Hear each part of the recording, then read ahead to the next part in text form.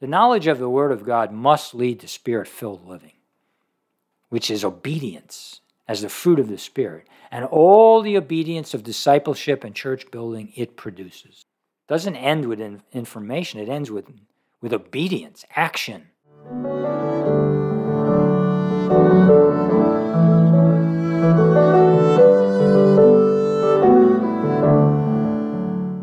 Hello, I'm Joe Durso, filling in for Dr. Bill Mazzella, who usually hosts this show. I'm actually glad he couldn't make it to this broadcast because I want to take this opportunity to share what a good friend and great brother in the Lord Bill is, to take the time out of a very busy schedule to host this show. Along with being a physician, he's also involved with MedStreet, which is a ministry directed to the homeless. And not only that, but Old Town MD, by which he does medicine the way it was done when I was a child during the Dark Ages, by visiting patients in their home, something that is so relevant at this present time. Now for the message for today, dead to the law and bearing fruit, a fruitful life. Dear Heavenly Father, I thank you for your word. It is, as the psalmist said, a lamp to our feet and a light to our path. It takes us from this very moment and what we need this very moment. And from moment to moment, your word carries us through the whole pathway of life. You know everything we need, and your word is sufficient for all matters of faith and practice. Lord, I thank you for faith. I thank you for the act of trusting you for everything that we need. Now we need you to open the word to our hearts and our minds, that we might see the things that are written in there, that we might not impose on the text what is not there to satisfy our own lusts or idolatries, but rather to extract from the text the things that you have placed there, that you mean there for our good. Life and liberty, justice and truth and wrath and justice. Lord, I pray that you would just open our hearts and our minds to see the truth, that we might better glorify you. I ask these things in Jesus' name. Amen. So the text for today, as found in the book of Romans, I've entitled, Dead to the Law and Bearing a Fruitful Life. From Romans 6:22 through 7:4. Romans 6, verses 22 through 7:4. But now, having been freed from sin and enslaved to God, you derive your benefit resulting in sanctification, and the outcome, eternal life. For the wages of sin is death, but the free gift of God is eternal life in Christ Jesus our Lord. Or do you not know, brethren, for I am speaking to those who know the law, that the law has jurisdiction over a person as long as he lives? For the married woman is bound by law to her husband while he is living. But if her husband dies, she is released from the law concerning the husband. So then, if while her husband is living she is joined to another man, she shall be called an adulteress. But if her husband dies, she is free from the law, so that she is not an adulteress, though she is joined to another man. Therefore, my brethren, you also were made to die to the law through the body of Christ, so that you might be joined to another, to him who was raised from the dead, in order that we might bear fruit for God. This portion is like every portion, really, in the Scriptures, is remarkable because it points us, as nothing else in life does, like the Scriptures. It points us to the saving work of Jesus Christ. It's the redemption, the buying back, and the benefits in particular that has. I mean, Romans 5 through 8, the book of Romans itself, particularly chapters 1 through 12, is a summary. It's the the way they used to call it when I was a kid, nutshell. At the end of each chapter, there'd be 2 short paragraphs to condense the whole entire chapter into those 2 paragraphs, just as a core, summary of what's being taught, what's been said. And so it is with the book of Romans. Major doctrines just compressed and put into the book of Romans. So if you get the book of Romans, you can get the Bible. It's there. You got stories, you got poetry, you have prophecies, you have letters of doctrine, you have history. All of that just compressed down into 12 chapters, and the ones that follow, well, I should say 11, and then 12 through 16 are just practical living from those doctrinal books. So in verses 22 and 23, really taking off from where I left in the very last podcast, in verse 22, it says, "But now having been freed from sin and enslaved to God, you derive your benefit resulting in sanctification." You derive your benefit resulting in sanctification, and the outcome, eternal life. So the benefit is sanctification. But, this portion right here in 22, going on through into 7, as in 5 through 8, all begins with chapter 5, where in chapter 4, we come into justification by faith alone, that major doctrine. And then out of justification by faith alone, it makes its way into this federal headship of Adam and Christ. That the whole race derives its sinful nature from what happened to Adam in the garden. But each one of us in our own place, to a very real extent, make our own mind up, get tempted, and then choose to sin. It's a race. It's passed on, and at the same time, it's an individual choice. And that race, that we're all human beings, all go back to the exact same person, Adam. No matter what people say, and we're not going to spend the time here to go through what happened at Babel, and God put a curse on man within 400 years after the flood, in which he said, no, we're not going to do it. And they rebelled once again, just after the flood. And he just says, okay, fine. You want to rebel again, so now you're going to be races. No more one language, no more one race, no more one people. Now you're going to be divided up and you can just fight among yourselves. And boy, we've been doing a great job of that for the last 6,000 years. Well, 3,600 years since the flood. So when we are born, we are enslaved to sin, and we're part of the race of Adam. When we're born again, we are freed from sin and enslaved to God, because we no longer belong to sinful humanity, but we belong to the God of righteousness, the God whose righteousness is seen in us who have received by faith the substitutionary work of Jesus Christ, who became a man, left heaven's glory, put on flesh and blood, put on humanity, as it were, lived as a man and divine God, and when it came to the time at the end of his some 33 years, living a sinless, perfect life before God. Perfect before God. He gave up that perfect life and offered it on the altar as a living sacrifice to atone for the people for whom he died. The benefit we derive as slaves to God, as in this verse 22, is sanctification, which is being called out of the world with all its selfish and sin-sick self-centeredness. Hence we become like God, who intended to make us into his image. It's a little bit at a time. It's a huge transformation of heart, because under the new covenant, God takes that old heart of sinful, self-centered selfishness and transforms it into a heart that it's actually now reunited with him in a loving relationship with Almighty God. And while sin still remains in this body, in this soul, in part, because God hasn't perfected the work while we live on earth.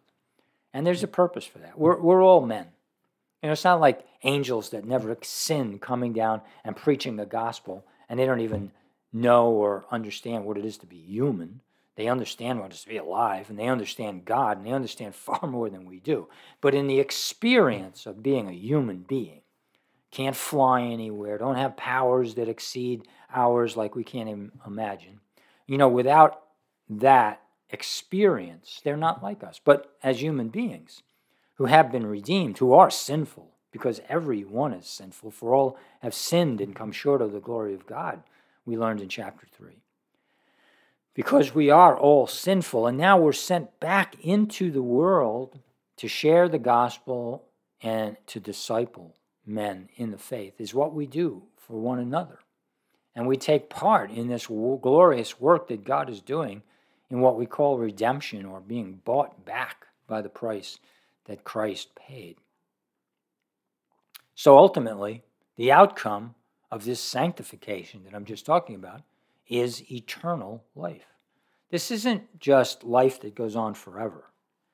This is the very life of God that now flows through our minds and our hearts as we become the temple of the Holy Spirit. And so it is that we receive, or the outcome of our sanctification is the impartation, the imparting of this very life of God, which is eternal, which is outside of time. Time is created by God. God himself has always been. Don't try to comprehend it. It's impossible. Because all we know in this world is beginning and ending. There's a beginning for everything. Where did it all come from? The child asks as he looks at what his father says, there's a God. Well, where did God come from? Well, the truth is the true God never came from anything. He's eternal.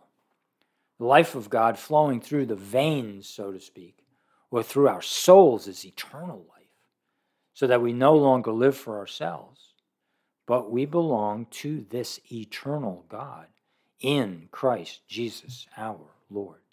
Now, the verse that follows 22 before we get into the main part, which is chapter 7, verses 1 through 4 for this podcast, this verse it's as dynamic as you're going to get in Scripture, which is, for the wages of sin is death, but the free gift of God is eternal life in Christ Jesus our Lord. Kind of another way of coming at what he just said in a different way, adding color to it. Said another way, the wages of sin is death, the payment or penalty of a life lived in rebellion toward God, who created us, but to whom we want to give no honor or obedience. The payment for that is death. Death is separation from God, who is the source of eternal life. There are people and demons who will continue to exist forever, who will not partake of eternal life. They will be cast into the lake of fire. Right now, they await that fate in what we know as hell, or Gehenna, or the garbage dump outside of Jerusalem where they used to burn refuse. It's the garbage dump of the world, where sinners go, where those in rebellion to God go. And it's separation from God. Separation from the goodness, the love, the mercy, the kindness, the very life that is good and holy and righteous, where one person cares for another person more than they do for themselves, which is found in the Godhead. As the Father gives all glory to the Son, and the Son in loving obedience goes to the cross for the Father, and the Holy Spirit is just kind of quietly working with the Father and the Son and acknowledging the Father and the Son almost as if that's all there was. When there is Father and Son and Holy Spirit. And a world made to live eternally, whether it's angels who never sin, or men who have been redeemed from their sin through the redemptive work of the Almighty God on the cross. In either case, that life is that kind of loving life. There will never be sin in eternity in heaven. In the lake of fire, that's another story. There won't be sin like we know it now, evil against each other. There'll be too much pain and suffering for any of that. But within the hearts of those who live, there'll be only sin.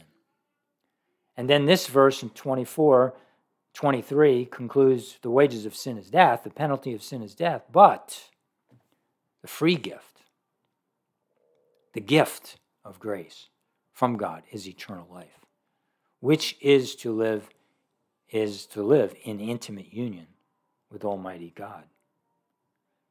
And so the verse concludes, but the free gift of God is eternal life in Christ Jesus our Lord. It's a gift. It's not earned.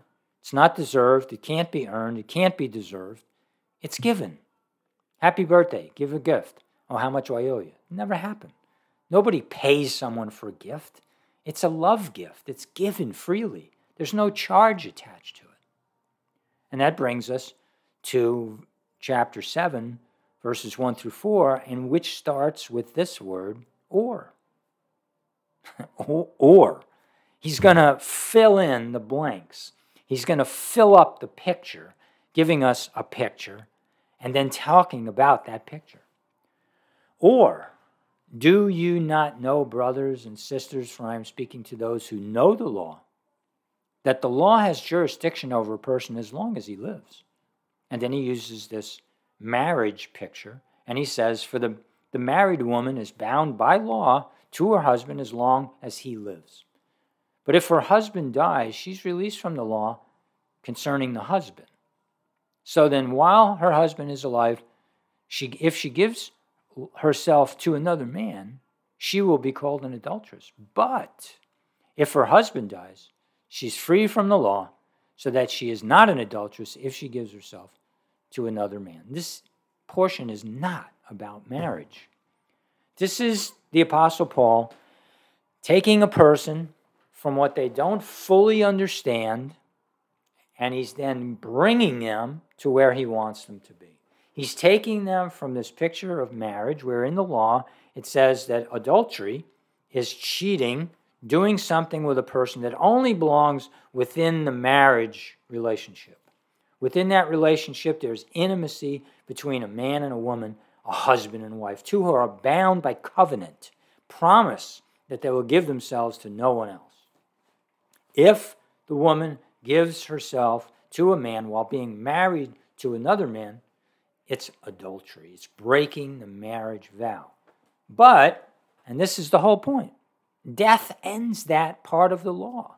There's other illustrations that could be used, but this one's the best. Why? Because it has to do with being bound to someone. And that's why he's using it. And so when he goes on this other part, and this is what I want you to concentrate on, not the intricacy of adultery and marriage. That's not what the point is. The point is about the law and being under the law and being bound to someone. And that's why he continues, and he says, therefore, my brothers and sisters, you also were put to death in regard to the law. See, he's not looking to a partner being put to death. He's looking to you and me. The person who's a Christian, who is under the law and bound by the constraints of the law that says, thou shalt not commit adultery, by us being put to death breaks the bound that what binds us to the law.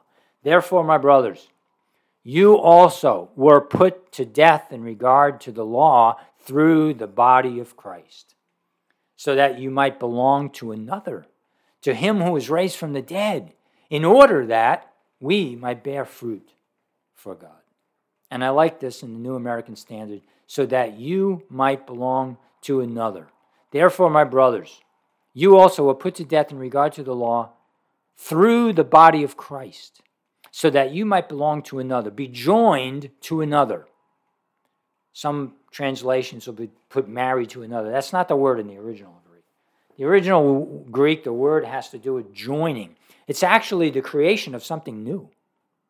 So when we were once old, in the flesh, in sinfulness, we're now joined to Jesus Christ. We're bound to him. First of all, we're free from the law. which doesn't mean free from being good and the goodness that the law expresses. It means being freed from the condemnation of being under the law and having broke the law. That was broken because Christ died on the cross, and upon the cross, he carried our sins. If we've been repentant, if we believe in the Lord Jesus Christ alone for our salvation, if we're trusting in him and him alone, and that my good works have nothing to do with it anymore, I'm condemned. And now being bound to the Lord Jesus Christ in this new relationship, like people are bound together in marriage, where two become one in flesh, this is really taken to where it's meant to be when we're bound to Christ, because he takes up residence in this body, in our soul, and works his life through us. This is life in eternity to perfection, where it's, for I am crucified with Christ, the Apostle Paul said in Galatians 2:20. Nevertheless I live, yet not I, but Christ lives in me. And the life that I now live in the flesh, I live by faith in the Son of God who loved me and gave himself for me. This is life the way it's always meant to be lived. This is man made in the image of God through the sacrificial work of Christ, through sanctification, and here's the big word, through identification. Identified with Christ, placed into Christ, in the mind of God, in the soul of God, if we want to say that, in the heart of God, in all that God is, we are there in Christ. And that he does no longer see us, but he sees Christ. And in this position, in this place, we're freed from the law in order that, this is a big in order that we might bear fruit for God. That's where the fruit comes from. The fruit comes from God. We're joined to Christ. Christ lives in us. Christ wants to put his thoughts in our mind, his life in our heart, his love in our heart. And in that intimacy, now we're really living.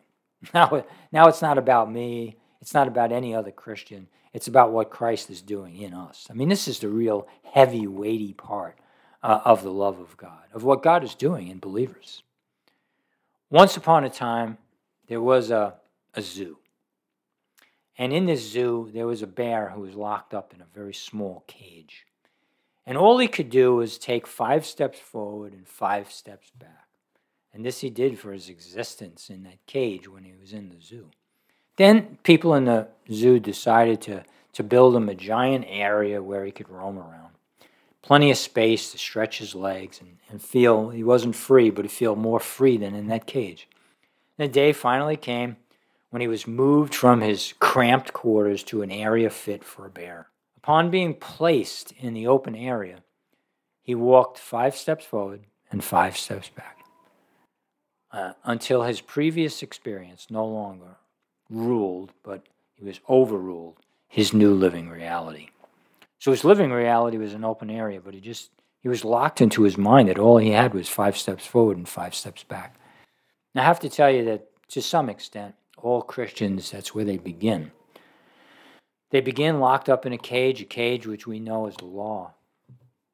And battle as we might, we battle to get freed from the law. And that law, the devil can use in many very, very subtle ways, so subtle that we might not even see them.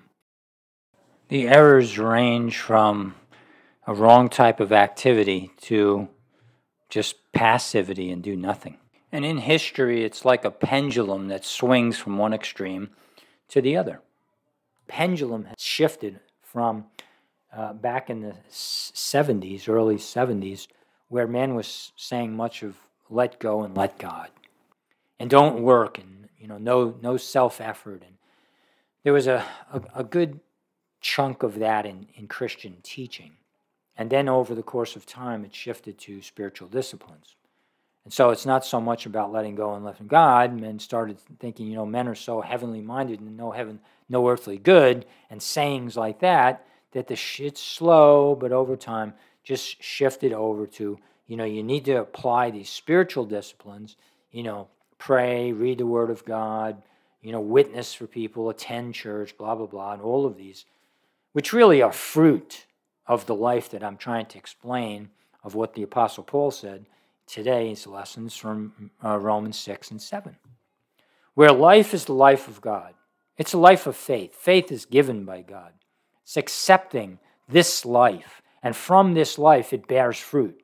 And the person who bears this kind of fruit wants to pray. And he prays because he wants to pray, because he loves God, not because it's a means of getting to God. And the same is with God, attending church, having fellowship with Christians, reading the Word of God, witnessing to other people, whatever it might be that people call Christian disciplines. It actually, when you know what the truth is, it's actually the fruit we bear through the very life of God. God's desire and his will for us is that we might go into all the world and make disciples. His will being lived out through you and I, when it's natural, that's what we do. This is what we'll do for all eternity, exactly what God wants us to do, and we will have the maximum amount of joy and love and reciprocal love from others. Why? Because God's life is just that. God's life is not sinful. It's not selfish. It's not self-centered. It doesn't seek its own. Just read through 1 Corinthians 13, where it's applied there to the misuse of gifts. It's true in every area of life that God is the principle of God, the love of God, the person of God, is this: unselfish, unself-centered. The life that brings glory to God is the one lived out in the Spirit of Christ. Revivals in history tell us this tale of life in the Spirit. If you want to listen to something very important, and I'll mention this from time to time, is Revival on the Isle of Lewis. Go on YouTube, go to the Revival on the Isle of Lewis, and you'll see a black and white picture with a man with a collar, religious collar, and he's standing between two old elderly women. And he gives a depiction, last name Campbell, and he gives a depiction of what took place on the Isle of Lewis, Wales, between 1939 and 1942. Just a little summary. But you understand, first of all, the humility of the man, and you understand the dynamics that when revival happens, God comes down, and he revives people's heart. Anyone who gets saved experiences revival. When he does it in multiple numbers and in multitudes of people, now you're talking about revival in the mass. You're talking about when God decides to do something special, something bigger than he normally does. During all normal times, the individual is left to seek God in prayer, see life lived apart from any self-manufactured holiness, if there could be such a thing. Furthermore, we learn that living in the Spirit ends the lie that completeness in Christ is the result of information alone. Did you get that? We learn that living in the Spirit ends the lie that completeness in Christ is the result of the imparting of information, as if that's all it is. The knowledge of the Word of God must lead to Spirit-filled living, which is obedience as the fruit of the Spirit, and all the obedience of discipleship and church building it produces. It doesn't end with information, it ends with obedience, action. The knowledge of the Word must lead to Spirit-filled living and all that it produces. Secondly, and these are key points in what Paul is teaching in this section, is passivity accomplishes nothing. The just shall live by faith. Such a life of faith is not lived on one's back. Titus 1:10-14 says this: For there are many rebellious people, empty talkers and deceivers, especially those of the circumcision, who must be silenced because they are upsetting whole families, teaching things they should not teach for the sake of dishonest gain. One of them, a prophet of their own, said, Cretans are always liars, evil beasts, lazy gluttons. This testimony is true. For this reason, reprimand them severely so that they may be sound in the faith, not paying attention to Jewish myths, commandments of men who turn away from the truth. I snicker a little in that because we can't judge any man's motive. The Apostle Paul, who wrote Titus, is the one who said that we judge nothing before the appointed time. And when that appointed time comes, we'll give all praise to God because he will be the one who will judge the motives of our hearts. Until then, the heart is off limits. But he's making kind of a blanket statement that people would criticize right now, and he's looking at these people who are of the circumcision, and he's saying that these people must be silenced, these false prophets who are teaching dishonest gain. And one of them, a prophet of their own, said, Cretans are always liars, evil beasts, lazy gluttons. And so there's a category of people there. Well, this category of people, he says, this testimony is true because that's what rebellious and deceivers and empty talkers do. They do this. They lie. And they do it for their own personal gain. And now the point I'm kind of focusing on here is lazy. Lazy gluttons. They just want to fill their face or their pockets or whatever it is with dishonest gain off the backs of other people. They want to lay on their backs and they just want to cheat everybody out of what they get. That's kind of a passive approach to life. And passive approach to life is no good than working all you can to get holy. Neither way is good. Activity in the flesh is no good. Passivity is no good either. Being lazy is no good. Building a church takes a lot of hard work. This work is given to the whole church as the New Testament is written to the whole church. Not all the church is hard working, but it should be. Elders and shepherds are not, as I once heard a pastor say, an elder is a cut above. Cut above what? You know, the blood of Jesus, which represents his suffering and death, was shed for all. And all are responsible to the blood that was shed on the cross. One of the greatest victories the devil ever won was to set apart the church into two classes of people, gifted elders and only members.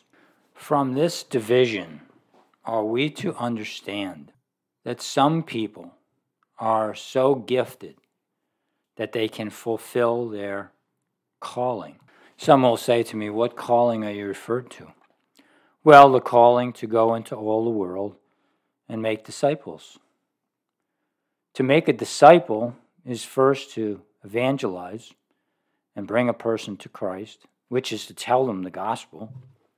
And then discipleship is the maturing, which means you teach Christians, you teach people, having evangelized, shared the gospel with them, what that gospel means. Just what I'm doing right now. So I want to understand that only certain people have received the commission to disciple people to maturity. Let's just think about that. I'm going to try to refrain from sarcasm, which is a little difficult for me because I understand the scriptures to teach, and it teaches to everyone who is born again, everyone who's committed their life to Christ, everyone who's been bought by the blood of Christ. And lumping people into categories almost seems real. It's almost inescapable because there have been great men who have been great teachers and great preachers. I'm not undoing or trying to do any of that. There are selected men who are extraordinarily gifted. I don't know that gifting is just due to their brain power or some special gifting. I think there are other reasons that I could go into which actually lead to humility. My son, when he was 16 years old, he got involved with a girl, and she was actually a pastor's daughter, and he gave her a little bit too much of his heart. And when she broke up with him, and there wasn't any foul play or anything, but he hurt emotionally. And the two of them hung out a lot together at church, mostly youth group and Navigators. That was really big part of that church. And in Navigators, there was just always a lot of scripture. So thankful for the youth teachers in that church, and particularly in Navigators, that poured over my son and all the youth there with so much scripture. And he cried and cried for a couple of days after breaking up with her. And then there was this change that took place in him. And he said to me at one point, you know, Dad, I think I realized what happened. And I said, what? He said, well, when I was, seeing, this girl who he knew then, and he just wasn't as lit up for Christ and the gospel until he broke up with her. And he was communicating this to me, and he gave me an illustration, which was, I was kind of like a glass filled with a balloon. And the water was coming out of the faucet and pouring over the glass. And when he took this girl away, he popped the balloon, and the glass filled up with the water, which was significant of the meaning of the scripture that just filled him because the idol had been taken out of his life.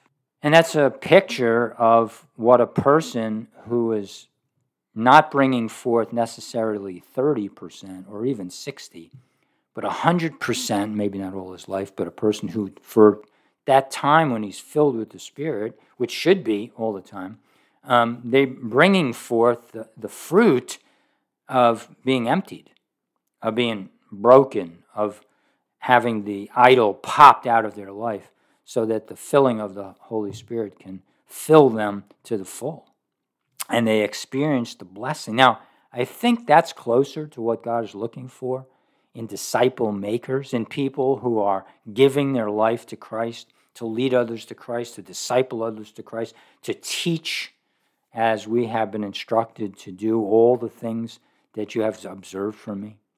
That's all part of the Matthew 18 passage, to teach. How can you teach what you don't know? And how can you know unless you're filled with the Holy Spirit? Which is why in 1 John, he begins the chapter with 2 paragraphs which basically look at who Jesus Christ is as a person and the relationship we're meant to have. And in that relationship, there's cleansing from all the sin. And at the end of that chapter, he opens chapter 2 with, my little children, I'm writing these things to you so that you may not sin. The cleansing takes away the guilt of sin, and in that guiltlessness, in that place of closeness to Christ, we are given power to be obedient. And in that obedience, we then are bound in love to Christ. And then at the end of chapter 2, in verse 27, John writing says these words, as for you, the anointing which you received from him, abides in you. And you have no need for anyone to teach you.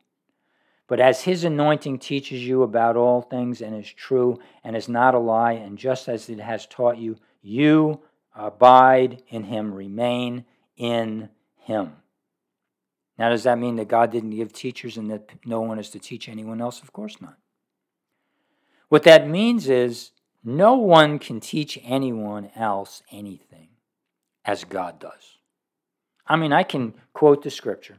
I can give the meaning of scripture. I can try in a very meager way, and I don't mean that with any false humility. It is meager compared to what the Holy Spirit does in bringing the truth to a person's heart and mind. When the Holy Spirit brings a truth to a person's heart and mind, now teaching is taking place. Now knowledge is coming to light. Now people can understand. And we need to distinguish very carefully between the part that we have, which is to point people to the Scripture, to quote the Scripture, which the Apostle John didn't have, by the way. All he had was the Old Testament, which is Scripture. And he was able to disclose to these people the truths that we find it hard to get out of the New Testament, which is a much clearer written word as to what took place after Christ came. It's in the Old. It's hidden in the Old. It's there. All you have to do is read it, and if you're of a mind of God, you'll see it. But in the New Testament, it's like right on stage. It's not a shadow of things to come, like in Hebrews. It's the very thing themselves. Christ is on the cross in the New Testament, not just in Isaiah 53 and passages which kind of obscure, but clearly state the Messiah that was to come, the Savior that was coming to the world. So what am I saying? I'm saying without the Holy Spirit, there's no teaching that can take place in every person who's born again, who's regenerate, who has been given a new heart and understanding and relationship with God, has that ability to do just that. Not men who just attend school. Not men who get $10 words to explain what slaves understood in the first century. I'm talking about all Christians are responsible for the admonition in Matthew 28 to go into all the world, make disciples of all men, teaching them to observe all things that I told you. And I have all the authority, by the way. The authority is given to me, that's Jesus Christ, to send the Holy Spirit to do the work of making people born again from above and to teach them. That it's God who does this. Men take part in it, and thank be to God for the part that we're given and the part that we will be held responsible for one day. And so what I'm teaching here is very clear. If you're a member in a church, you have far more responsibility than you understand, probably. That the people around you are the people, they're not going to hear it from the pastor, most likely, unless you bring them to church. And your responsibility goes far beyond bringing them to a building. Your responsibility is to bring them to Christ. Your responsibility is to know how to share the gospel. You can go on the web, and there's probably a half a dozen things right in on the web that you can come to, from evangelism to explosion to no place left, and on. Basic ways of helping people to understand the basic understanding of the gospel. And people go to church to learn, and really what you need is a person to disciple you, a person who understands the things like I'm teaching right now. And we're all responsible to learn these things and to share them with one another. And if we did this as a church, as a whole, rather than a few people who are very, very well trained, I suppose, because training ultimately comes from God, and God trains people according to how they're broken. You empty a person, you take away the idol, and they're going to understand what's going on. They're going to understand real well what's going on. Bring a person to a classroom, teach them things out of the Bible, who's unbroken and instead of humble, proud. And I don't care what good the teacher might be, human teacher. They're not going to get it. Understand these things, because these things are the practical application of what Paul is talking about in Romans 6 and Romans 7, where he's explaining that we are no longer under the law, but we're under grace because we've been united to a person. Or do you not know, brethren, for I am speaking to those who know the law, that the law has jurisdiction over a person as long as he lives? Therefore, my brethren, you also were made to die to the law through the body of Christ, so that you might be joined to another, to him who was raised from the dead, in order that we might bear fruit for God. Go out and bear some fruit for God, not because you graduated from seminary, but because you have the Holy Spirit living in your heart. And when you open the Scriptures, if you're broken, if you're cleansed because the blood of Christ means more than just doing what you want, but rather doing what he wants you to do, then learn the Scriptures, share it with someone else, share the gospel, share the truth of Romans 5 through 8, share the whole that you can in a discipleship relationship with someone else. Dear Heavenly Father, thank you for your word. Thank you for the truth that all people, that the ground is level at the cross. There may be people who are gifted in very special ways. Men like Dr. Martin Lloyd-Jones, who had a spectacular memory, a man who became a great doctor in England, who gave it all away in order to share the gospel in a simple way with other people, who discipled many people from the platform that you gave him. Lord, the platform you give is the platform you give. How faithful we are to do with what we have received, that's another matter. And all of us alike who are saved have been given, I don't know about the platform, but have been given the Holy Spirit, who teaches truth like no man can. If we would just be in that right place. I ask for all the hearers of this would really consider their lives. Consider the responsibility they have to humble themselves in a way like Peter did when he realized he had denied Christ after 3 years of walking with him, after having been given the keys to the kingdom, having been given responsibility in a future tense, and then he just denied Christ. And out of the mourning, out of the brokenness of that, he was made an apostle and a teacher and a pillar and a foundation of the church. Every person needs to be tested. We know that, Lord. Test the people who hear this, if you haven't already, and make their eyes be open so they may not know the truth, so they may know the truth and live the truth out from day to day.